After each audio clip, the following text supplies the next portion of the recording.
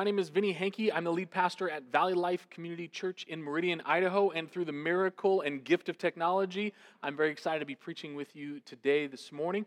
If you are gathered online, wherever you are, whether you're in Southern California or in Idaho or across the globe, we're glad that you're joining us here this morning, and we believe that God has you here on purpose to hear this passage with the people gathered around you, even inside your home, because He has a purpose for you this morning.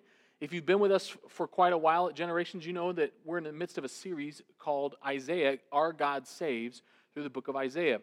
Last week, Pastor Jeff talked about chapter 63 and 64. I'll be in chapter 65 right now, so if you don't have your Bible near you, you can grab that. And one of the exciting things about chapter 65 is that it is so chock full of God's promises that it's not a passage I feel like I can tackle alone. So today, you're going to get a twofer. That's right, one sermon, two pastors, just for you because we love you. My good friend Brandon Torres is going to pick up at verse 17 this morning and finish the chapter. If you remember him, he too was an elder and servant at Generations and is excited to bring the word for you. Well, let's not wait any longer, shall we? Let's jump in. So if you have your Bible, Isaiah chapter 65, I'm going to read the first few verses. If you're at home, I'm going to invite you to do what we do here in Idaho, what we would do normally if we were in person, and that's to stand for the reading of the Word. We stand when we read God's Word because we're acknowledging that what we're reading is not something from me or something from us, but it's something from God that He has delivered to us by the power of the Spirit. We're going to ask Him this morning to illuminate our minds, to change our hearts, and to ultimately transform our lives. That's the point of preaching. It's the point of the church. It's why we're here, is to see God break through with His kingdom into the kingdom of darkness, and He does that through the proclamation of His word, the good news about Jesus Christ. So if you're standing with me, I hope you are by now. That was a really long intro. I'm going to pick up Isaiah chapter 65, verses 1 and 2, and then I'll pray. Hear the word of the Lord, church. I was ready to be sought by those who did not ask for me. I was ready to be found by those who did not seek me. I said, here I am, to a nation that was not called by my name. I spread out my hands all the day to a rebellious people who walk in a way that is not good, following their own devices. This is the word of the Lord, church. Let me pray for us. Father God, we thank you for the gift of technology that allows me to deliver your word to a people at a different time and in a different place than I am currently. And so, God, we pray that you would bridge the gap that technology creates, and you would allow by your Spirit to use the words that I would speak to illuminate the minds of your people, to change their hearts by your Spirit, and that ultimately lives would be transformed because we as Christians gathered under the preaching of your word. God, we thank you for Isaiah. We thank you for the testimony of your power, your grace, and your salvation that it has been to Generations Church. And as we near the conclusion of it, God, we pray that you would continue to use it in our lives beyond just the completion of a sermon series, but we would look to the book and the text of Isaiah and acknowledge that you are a God who saves. Would you help us to be people who proclaim that salvation with every word we speak, with every act we perform, God, and with every conviction of our heart. We pray these things by your Spirit, to your glory and for our good through Christ. Amen. So again, the book of Isaiah is a book that was written by Isaiah as he is inspired by God through the Holy Spirit, and it focuses on his ministry to the people of Israel before their exile and judgment, in their exile and judgment, and then Isaiah spends the last 10 chapters making promises about what life is going to be like after their exile and judgment, and that's where we find ourselves here, right when Isaiah is making promises to the people of God and answering what has been a prayer from Isaiah and the people to God in the midst of their exile. What is God going to say to a people who have come under judgment for their own rebellion against God's word, will, and ways? God's going to answer the prayers that were prayed in 63 and in 64 here in Isaiah 65. And so we pick up at verse 1 when it says, I was ready to be sought by those who did not ask for me. I was ready to be found by those who did not seek me.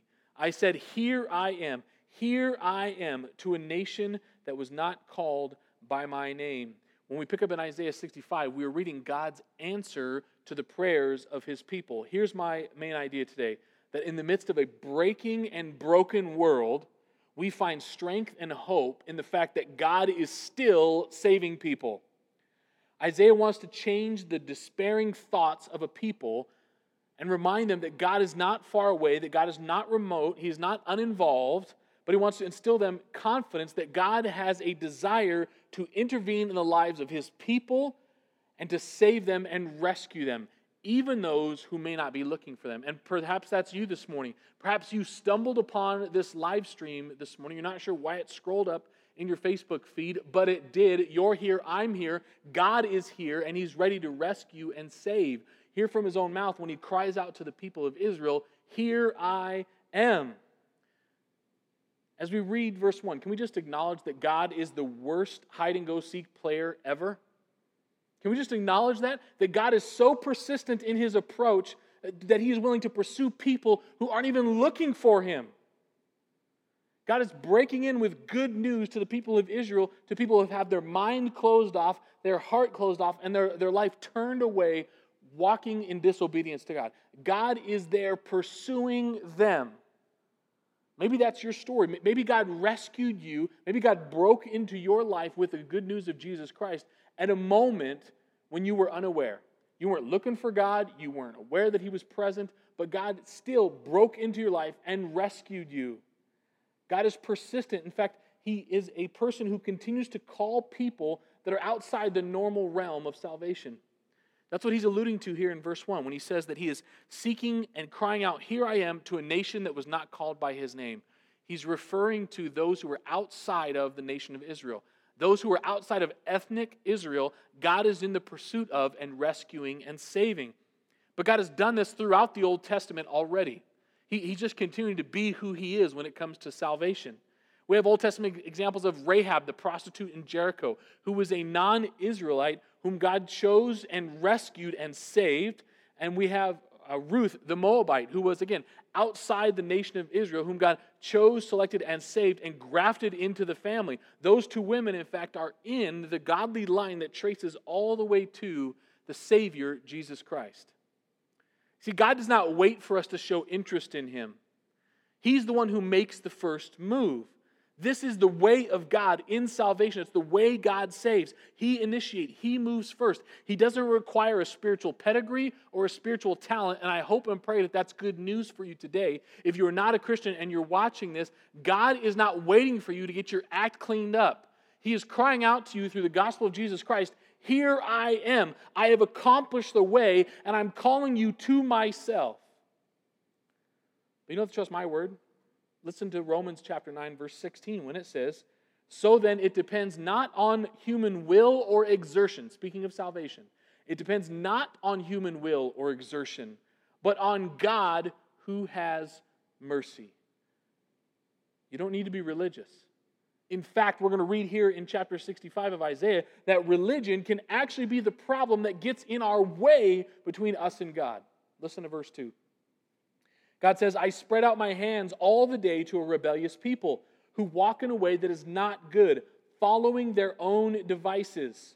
Verse 3 continues, "A people who provoke me to my face continually, sacrificing in gardens and making offerings on bricks, who sit in tombs and spend the night in secret places, who eat pig's flesh and broth of tainted meat is in their vessels, who say, 'Keep to yourself, do not come near me, for I am too holy for you.'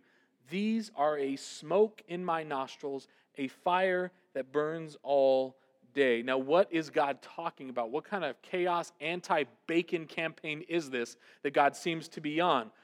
Let's first begin with this. God is spreading out His hands. God is pleading, dare I say, even patiently awaiting, giving everyone ample opportunity to turn and repent and come to Him. But with some people, it's a wasted effort. Why? The problem is the human mind. The ESV translates it here that people are following their own devices. What does Isaiah mean by devices? He then goes on to allude to it through the rest of these verses in 3 through 5. These are the structures and religious practices that people have created in Isaiah's day to manage their own self-salvation projects.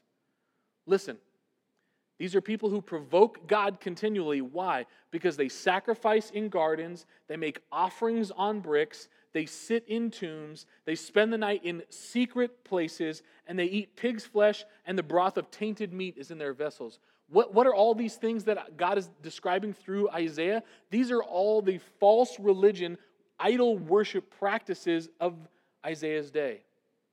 And what God says, these are an affront to his face.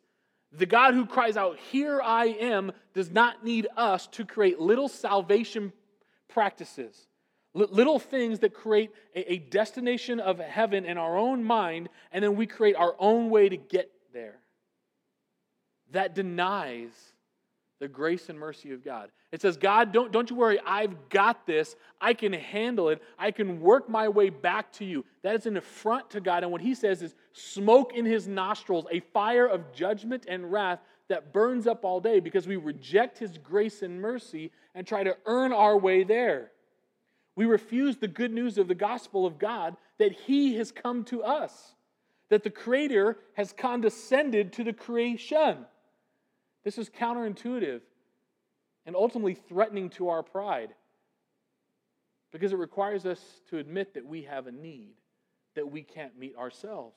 And so we create all these little self-salvation projects. In Isaiah's day, it was sitting in the tomb overnight. It was making an offering in a garden. It was making a sacrifice on a set of bricks. It was drinking and eating pig's flesh and pig's blood. We trade this beautiful truth that salvation is dependent wholly upon God's grace for a system of religion that we can manage. And anytime we place an additional work, an additional activity, an additional belief, an additional practice, an additional social system, and we make it mandatory to get close to or to prove our connection to God, we have abandoned the gospel of Jesus Christ, which says that it is an entirety work of God and his grace and mercy bestowed upon us. And when we do that, it becomes offensive, a provocation of God. When we trade the beautiful gift of his mercy for our own little efforts to try to get God to like us and love us. Let me just break you free of that problem today. God loves you and has demonstrated his love for you through Jesus Christ, through the cross. When God bestowed upon him all of your sin and brokenness and took his righteousness and bestowed it all upon you, thereby demonstrating his love for you. So stop trying to earn it. Stop doing the equivalent of spending the night in the tomb. Stop doing the equivalent of making sacrifices in the garden. Stop doing whatever you think you're trying to do to earn God's favor. Because when you do, it's offensive to God. When you do, you're trading the beautiful for the ugly. You know, my wife, she is a fantastic baker, and one of her favorite things to do is she makes banana bread. My daughter has a fantastic imagination, and one of the things she loves to do is play in the mud. I hope you can see where I'm going. So my wife will spend the time in the kitchen to make this beautiful banana bread, this beautiful loaf of banana bread. It's fantastic, a little salt, a little butter, warmed up in the microwave. It's fantastic. My daughter will make these fantastic mud pies, where she will spend minutes working on this mud pie to bring it and present it to me as a gift. Here, Dad, try my mud pie. Here's what I'm not going to do, though. I'm not going to trade my wife's banana bread for my daughter's mud pie. But you know what we do when we work on our self-salvation project? We're trading exactly that. We're trading God's beautiful gift of banana bread in Jesus Christ for an ugly mud pie of our own creation and calling it tasty. This is broken. It's broken. The people of Isaiah's time, that's exactly what they've done. And then notice the fruit that it produces. When we do this, we don't become more humble, more obedient, more righteous. Listen to verse 5. Verse 4. No, it is verse 5. Verse 5 says, the people say, "Keep it to yourself, do not come near me, for I am too holy for you." You know what happens when we work on our self-salvation projects? We begin to believe that we can save ourselves. We begin to believe that we are truly righteous. But hey, do you know how many Bible studies I'm at? Do you know how many online devotionals I'm reading right now? Do you know how many blogs I'm writing right now? Do you know how much time I'm spending in prayer? Do you know how much I'm doing? You know what the problem is? All of that produces a pride that is self-righteous, that is like a fire in God's nostrils, that burns him up, that we would trade his efforts of divine grace and mercy in giving up his son to the cross for our own efforts to try to rescue ourselves. That never works out. It never works out. Verse 6, here's God's response. "Behold, it is written before me, I will not keep silent, but I will repay. I will indeed repay into their lap both your iniquities and your father's iniquities together, says the Lord, because they made offerings on the mountains and insulted me on the hills. I will measure into their lap payment for their former deeds. Thus says the Lord, as the new wine is found in the cluster, and they say, do not destroy it, for there is a blessing in it, so I will do for my servant's sake and not destroy them all. What does God say in verse 6 and 7? That there will become a day when those who are working on their self-salvation projects, those who reject the grace and mercy of God, will receive judgment. That God will judge them and will punish them for the rejection of His grace and mercy. That day is coming. But here's the good news. That day's not here yet. If you're listening and watching that day has not come yet. And so God is bestowing upon you another opportunity where He extends His hands toward you and says, here I am, come to me, reject that old nasty mud pie, and come to me and experience the grace and mercy of my Son, Jesus Christ. That's what happens in verse 8. Thus says the Lord, as the new wine is found in the cluster, they say, do not destroy it, for there is a blessing in it. What God's saying is here, when wine was made, right? You harvest the grapes. Well, sometimes there might be a few rotten grapes inside of it, mixed in the midst of it. And what God is saying is the people are crying out and say, God, there are some who are rejecting you, but there are some who present who are not rejecting you. And so God says, okay, I hear that, and I will separate out those who reject me, and I will receive those who receive me. Verse 9, God continues this theme. He says, I will bring forth offspring from Jacob, and from Judah, possessors of my mountains. My chosen shall possess it, and my servants shall dwell there. Sharon will become a pasture for flocks, and the valley of Achor a place for herds to lie down, for my people who have sought me. But you who forsake the Lord, who forget my holy mountain, who set a table for fortune and fill cups of mixed wine for destiny, I will destine you to the sword, and all of you shall bow down to the slaughter, because when I called, you did not answer. Let me say that again. I will destine you to the sword, and all of you shall bow down to the slaughter, because when I called, you did not answer. Friends, God is calling you right now. He's calling you right now. Will you answer the call? Because if you choose to reject it, if you choose to cast aside, if you choose to be a captive of your own devices and say, no, that can't be true, no, it's too good, or no, God doesn't, whatever mental device you put in the way of the grace and mercy of God today, your destiny is clear. God is destining you for the sword, my friends.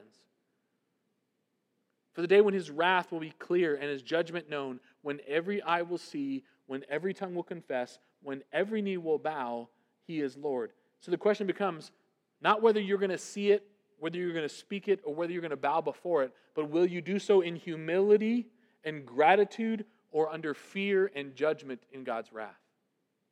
That's what's painted here in verses 9 through 12. Is the judgment and blessing of God, is the salvation of God and the judgment of God. When the judgment of God that once rested upon us was now cast upon Jesus, we now receive blessing. God refers to an interesting place here in these verses as He answers Isaiah. He refers to the valley of Achor. If you know your Old Testament, the valley of Achor was a place where Achan received the judgment of God.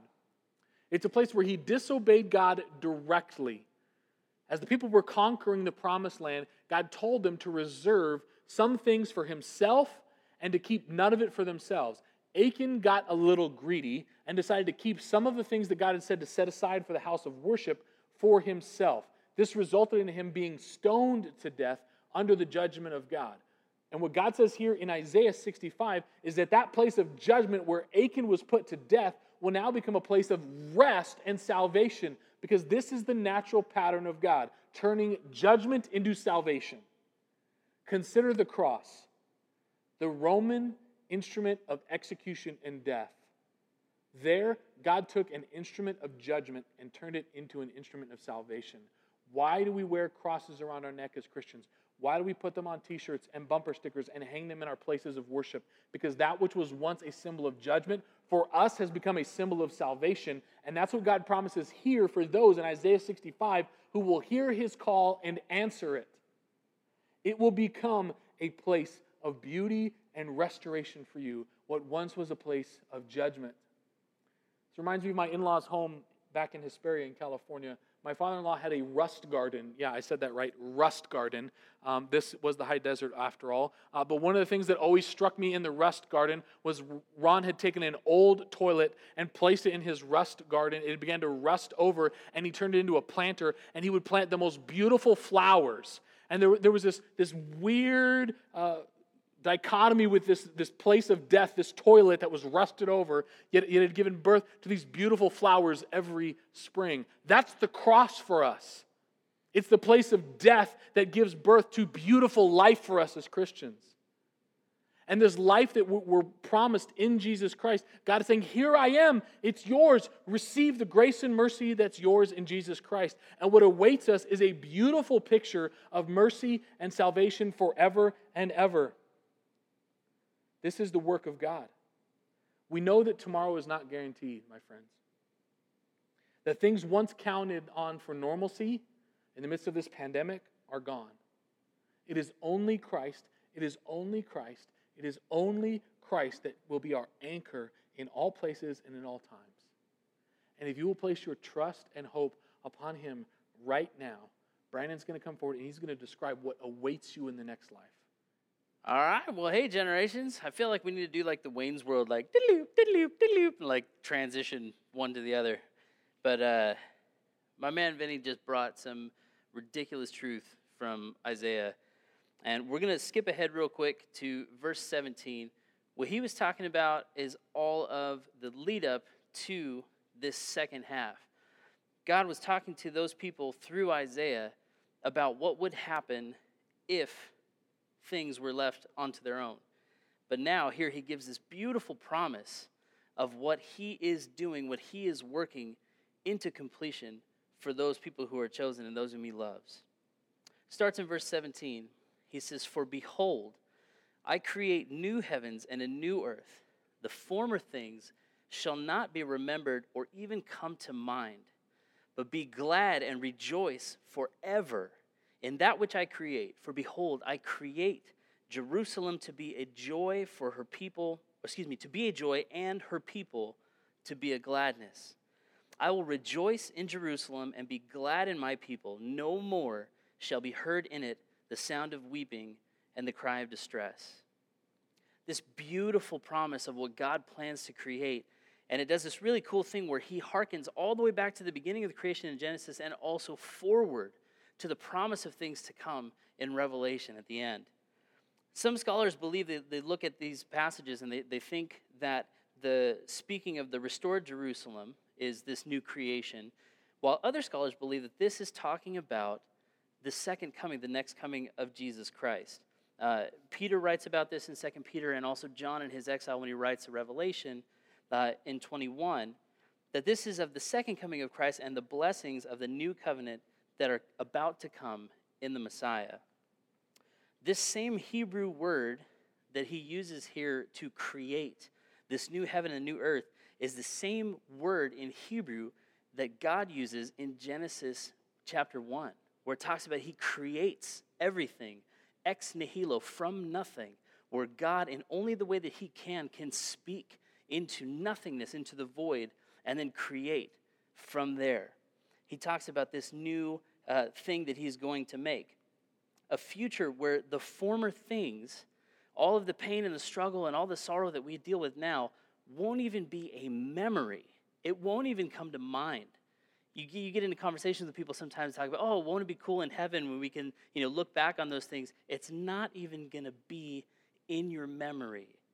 Everything about the new creation that God is going to bring about is so all-consuming that none of those pain or struggle issues are even going to be possible to think about.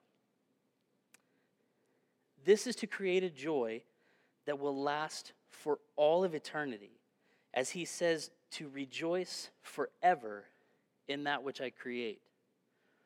I've heard it said before that we aren't bodies that have a soul, but rather we are souls that are living in a body. All of us are eternal creatures, and we're going to spend eternity one way or the other, either with or without God. And so this is getting to the heart of what he's talking about here. The prophet Isaiah is bringing this reality to bear upon the people that he's preaching to and he's prophesying for. There's a quote from C.S. Lewis in his book, Mere Christianity, and if you haven't read it, I highly recommend you read it. It says this. Lewis writes, "If I find in myself a desire which no experience in this world can satisfy, the most probable explanation is that I was made for another world. If none of my earthly pleasures satisfy it, that does not prove that the universe is a fraud. Probably earthly pleasures were never meant to satisfy it, but only to arouse it, to suggest the real thing. I must make it the main object of my life then, to press on to that other country and to help others do the same." He also talks about this in another book, Reflections on the Psalms, and this really cool analogy where he says it would be the same as, it is as strange as if a fish were repeatedly surprised at the wetness of water. And that would be strange indeed, unless, of course, that fish were destined to become one day a land animal. There's all these other things in our existence as human beings that we marvel at, the novelty of the passage of time and how fast that goes by. And it seems to go faster as you get older. Why that would be a strange thing to us unless we were bound for a timeless existence. It's that same kind of analogy as why a fish would wonder at the wetness of water. This imagery is also given to us in this new creation that we see here in Isaiah in Revelation 21. If you guys want to flip there, it's almost all the way at the back. But this imagery that he gives of this new creation is in Revelation 21, verses 1 through 5. He says this. This is John writing. He says, "Then I saw a new heaven and a new earth." Sound familiar? "For the first heaven and the first earth had passed away, and the sea was no more. And I saw the holy city, New Jerusalem." What? "Coming down out of heaven from God, prepared as a bride adorned for her husband. And I heard a loud voice from the throne saying, 'Behold, the dwelling place of God is with man. He will dwell with them, and they will be his people, and God himself will be with them as their God. He will wipe away every tear from their eyes, and death shall be no more. Neither shall there be mourning, nor crying, nor pain any more, for the former things have passed away.' And he who was seated on the throne said, 'Behold, I am making all things new.'" There's that same word again, that creating. "Also he said, 'Write this down, for these words are trustworthy and true.'" Isaiah was prophesying the very promises of Jesus to those people that he would be coming to rescue. Jesus hadn't even happened yet. This is hundreds of years before the incarnate Christ has even come. And yet here's Isaiah giving these words to these people, telling them about the future that God has designed. This wasn't a surprise. This wasn't something that caught God off guard. This was a design from the beginning, using the kind of verbiage that we see all the way back in Genesis in the creation account, promising them a future forward of a new creation that God would make. He goes on to talk about this in even more detail, starting in verse 20. He says, "No more shall there be in it an infant who lives but a few days, or an old man who does not fill out his days. For the young man shall die 100 years old, and the sinner 100 years old shall be accursed. They shall build houses and inhabit them. They shall plant vineyards and eat their fruit. They shall not build and another inhabit, and they shall not plant and another eat. For like the days of a tree shall the days of my people be, and my chosen shall long enjoy the work of their hands." This is all about God's righteous judgment on sin and death being removed from among his people. This won't even be a thing anymore. Premature death, whether it's in infants or any people who have not yet lived a fruitful life, as well as what you see happen with Israel over and over again throughout their history. God's chosen people, they're brought to a land of promise only to walk in a way, like Vinny was talking about, that is an offense, an affront to God. When they willingly rebel and stray away, that God removes them from that place and allows others to come and live in the homes that they've built, to eat the fruits of the vineyards that they had planted, that they would receive the spoils of the things that God had given to them as a gift. And God is saying in this moment that that will not happen in this new creation. All of those things that were gifted to his people will remain theirs. You can look back into in Amos. There's some reference to this as well. In reality, this is God's judgment on sin. He says, therefore, because you trample on the poor, in Amos chapter 5, verse 11 and 12, therefore, because you trample on the poor, you exact taxes of gain from him. You have built houses of hewn stone, but you shall not dwell in them. It says, you have planted pleasant vineyards, but you shall not drink their wine. For I know how many of your transgressions and how great are your sins. You who afflict the righteous, who take a bribe, and turn aside the needy in the gate. The children of Israel were driven from their homes because of sin, and others were allowed to enjoy the fruits of their orchards and vineyards. All you have to do is look at Judges, and there's this huge litany of this happening over and over and over again. Isaiah also uses the imagery of a tree in this passage, which is pretty spectacular. If you think about how long trees live, and he's referencing the lives of these people to the days of a tree, right? Trees can live for thousands of years. There's another use of like hyperbole in this prophetic language where he's giving them an idea of this juxtaposition of lives being ended in infancy in comparison to a long and fruitful life of a tree.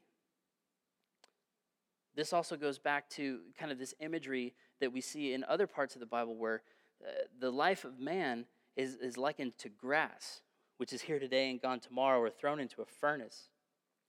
It says I think it's in Psalms, it says, as for man, his days are like grass. He flourishes like a flower of the field, for the wind passes over it and it is gone, and its place is known no more. And then you put that against the imagery of Psalm 1, where it talks about a tree next to streams of water. It says, blessed is the man who walks not in the counsel of the wicked, nor stands in the way of sinners, nor sits in the seat of scoffers. But his delight is in the law of the Lord, and on his law he meditates day and night. He is like a tree planted by streams of water that yields its fruit in its seasons, and its leaf does not wither. In all that he does, he prospers. The only way this kind of existence is even possible to begin with is because of the work of Christ in fulfilling the terms of the law and meriting or earning its blessing for himself as well as for those who are later to be found in him.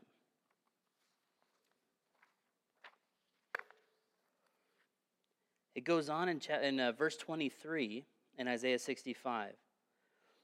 He keeps painting this picture. He says, they shall not labor in vain or bear children for calamity. For they shall be the offspring of the blessed of the Lord, and their descendants with them. Before they call, I will answer. While they are yet speaking, I will hear. The wolf and the lamb shall graze together. The lion shall eat straw like the ox, and the dust shall be the serpent's food. They shall not hurt or destroy in all my holy mountain, says the Lord. God's promise of a final and lasting peace brought about and secured by himself. Like Vinny was saying, this isn't about any kind of a project of self-righteousness that we might do ourselves. This is no kind of bootstrapping effort of our own to live upright or moral or righteous lives, because we can't.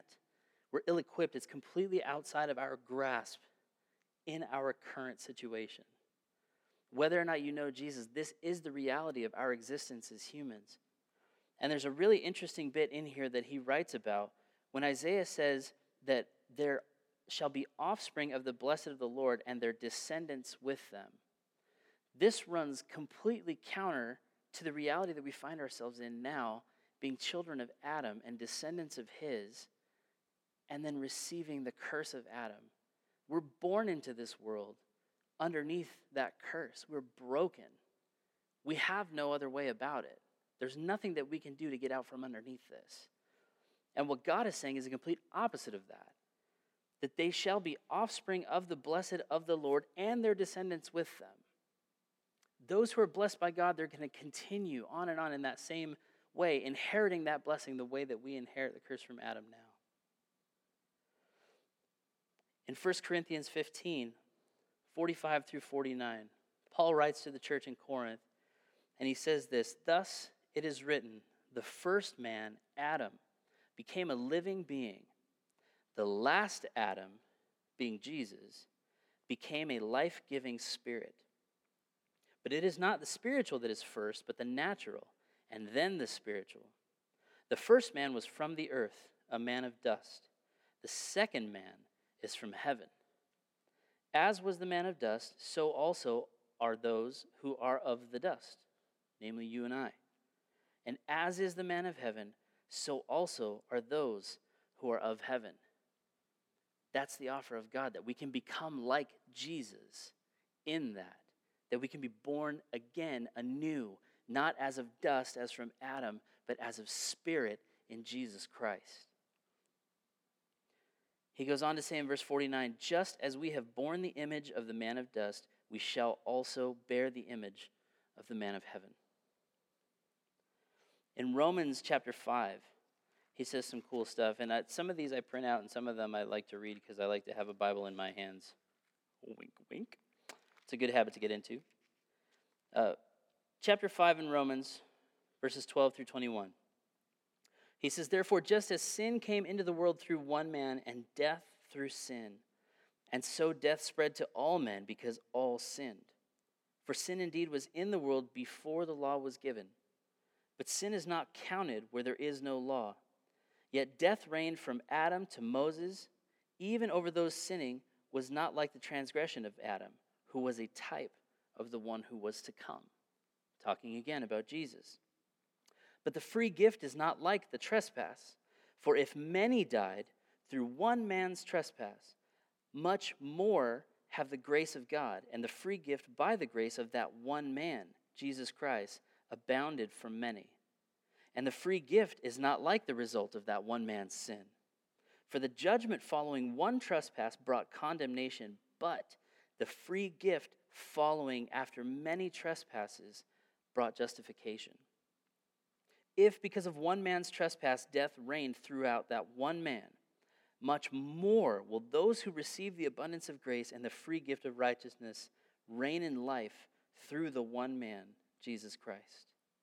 Therefore, or because of all of that, as one trespass led to condemnation for all men, so one act of righteousness leads to justification and life for all men. For as by the one man's disobedience the many were made sinners, so by the one man's obedience the many will be made righteous. Now the law came in to increase the trespass, but where sin increased, grace abounded all the more, so that as sin reigned in death, grace might also reign through righteousness, leading to eternal life through Jesus Christ our Lord." This beautiful picture is being painted, and Isaiah, who has never met Jesus, doesn't know anything about it, is already speaking these words forward in time, even though he didn't realize it and these people didn't either. The imagery of God saying, before they call, I will answer. While they are yet speaking, I will hear. The first thing that comes into my mind is the story in Luke 15. It's the prodigal son when he's coming back. And it says, while he was yet a long way off, the father saw him. And he picked up his garment and he ran to his son. And before his son could say a word, he threw himself on him and he hugged him and he kissed him. God isn't waiting on us to clean ourselves up and get our act together in order to forgive us. While we were yet sinners, enemies of God, in open rebellion to his face, while that was happening, Jesus died for us. This is the Father going to the Son who had rebelled and walked away willingly, and first loving him, and first forgiving him, and first restoring him. This is not about us. This is not about what we do. This is about what God has chosen to do for us because of his great love for us. These other pictures that we see here, the wolf and the lamb grazing together, this runs all the way back in Isaiah to chapter 11, right? In verses 6 through 7, it talks about this exact thing happening, the wolf and the lamb grazing together. This isn't a prophecy so much about animals, but this is about the weak preying on the strong preying on the weak. Right? We see this in our lives constantly. There's this violence that happens, right? Those who can, because of physical strength or power position, take advantage of and prey upon those who are weaker. In this imagery, he's saying that those two people are going to graze together. They're going to live in peace together because there will be no more need for violence or death or any of those things, right? The lion shall eat straw like an ox. All of these things, there's going to be no more need for sin and death. And that goes all the way back to the beginning in Genesis also, right? God told Adam and Eve, if you eat of this tree, you will surely die, right? They ate of it, but did they die? No. But what happened? Even in that moment, that was the first instance of God showing substitutionary grace for Adam and Eve. If you read, it says that he clothed them in animal skins. Where did those skins come from? The animals were killed. Their lives were sacrificed as an atonement, that death was still the price of sin, but it wasn't Adam and Eve's death. It was a substitution that was paid for their sin so that they could be covered, literally, physically, by those animal skins. Why? What was the purpose? So that they could continue in relationship with God. So that physically, literally, their shame, their nakedness would be covered by God's provision for them at the expense of the death of another, so that they could restore that relationship and walk together in the garden as they had. This whole book, from cover to cover, from Genesis to Revelation, starts in a garden, ends in a garden. It's all about Jesus. On every page, every line, it all points to him, whether forwards or backwards, it doesn't matter. This is one large, perfect story of Jesus coming and paying for our open rebellion and sin and shame, to cover it with his righteousness, to restore our relationship to the God that we left and walked away. And here in this passage where Isaiah is talking about this promise of this new creation, this new life, this new existence, that's all gone. He's making all things new. The next line says, and the dust shall be the serpent's food. He's fulfilling the promise of the prophecy in Genesis, where he tells Satan, the serpent, that you will eat the dust, shall be your food. All of these things are coming together now, right?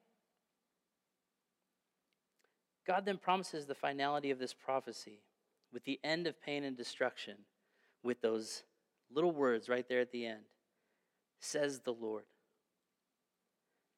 We know that this promise is true and our hope is secure, not because of our faithfulness, not because of what we do to uphold our end of this, but because of the faithfulness of the one who makes the promise. It's because the Lord says so. Isaiah gives this painting, this dichotomy, this dual picture here of cursing and blessing, right? We see this throughout all of Scripture. Heaven, it said, is basically eternal souls that long for God, getting what they want. And hell is simply eternal souls who don't want to have anything to do with God, getting what they want, being separated from him. If we're looking at heaven as some kind of a fire insurance, as an escape route from punishment or from pain, you're going to be just as miserable there as you would be here. Because it's not streets of gold, it's not a mansion, it's not crowns, it's not all of these things in this flowery poetic imagery that we see in Scripture. The prize in heaven is Jesus. If you keep reading in Revelation 21, it says in verse 22, this is John speaking again. He says, and I saw no temple in the city, for its temple is the Lord God the Almighty, and the Lamb, it's Jesus.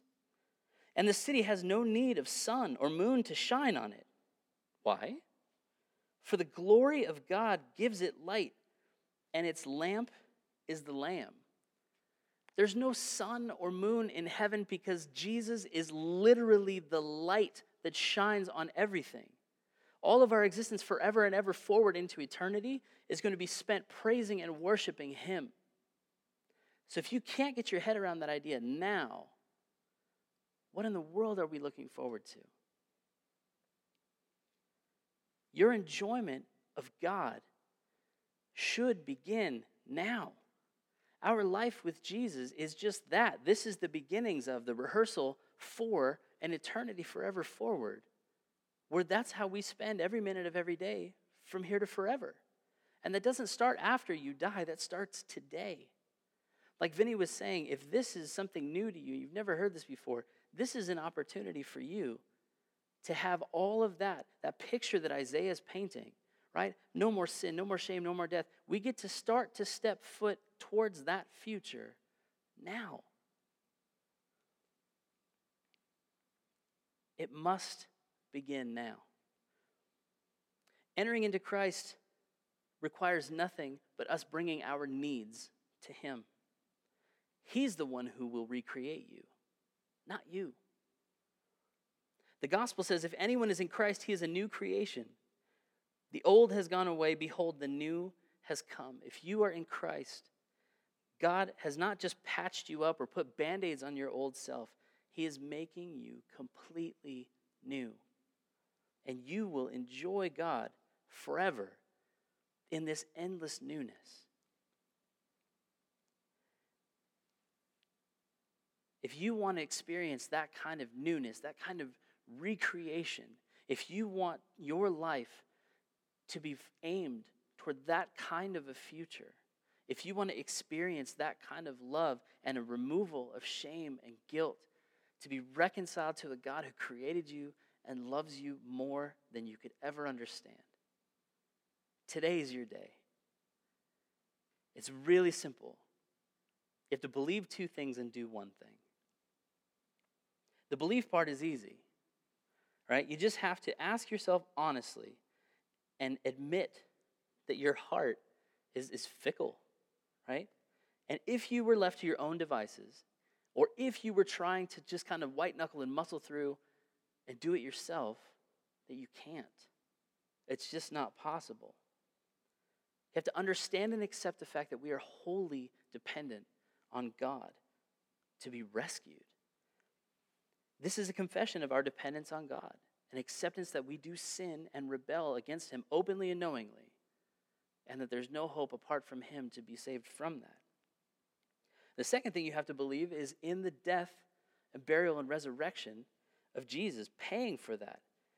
That his being raised from the dead by God on that third day is the seal, that's a guarantee of this being real, and that his promises are faithful to you as they were in everything else in history and throughout all of Scripture. And then comes the doing, the one thing you must do. You have to commit yourself to him. You have to put action behind your belief.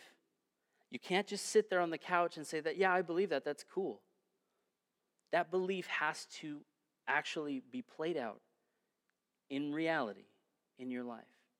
You have to start taking steps to give up those things that you've been holding on to so tightly that you think are going to be your means of getting good, whatever that looks like, and letting that go and giving it to him and saying, Jesus, help me. I want to follow you. I want to have my life look more and more like you. You guys, this is not just the point of what Isaiah is laying out here, but this is the point of this entire book. Like I said, in every verse and every page, that's what this is pointing to. That we've wandered away, and Jesus has come to rescue us from ourselves and to bring us back to our Father who loves us. Would you guys pray with me? Lord, we thank you so much for your words, that through ridiculous intervention in human history, through thousands and thousands of years, that we still have these words of yours recorded and carefully transmitted throughout all of the ages to get us to the place where we are now. We don't have to wonder what your heart is. We don't have to try and imagine what you might ask or want from us. We don't need to try to figure out or parse through all of our existence to find how you would want us to live. We have your very words spoken through your prophets and through your own mouth. The words of Jesus. God, I pray that as your people that you would stir in our hearts a love and a desire for your words. That we would crave and draw ourselves to them more and more. And God, if we have any bit of struggle or rebellion left in us, God, that we would give that to you. Whatever's still lurking inside, that pride, that those things that we want to hold on to, Father, would you help take them away? Help us to surrender and admit our position. And to take that banana bread, that gift, the beautiful, beautiful gift that you give, to leave our mud pies behind and to live a life in your light and in your love and in relationship with you. Lord, we love you. We thank you so much. And it's in Jesus' precious name that we can pray. Amen. Love you, generations. God bless you guys.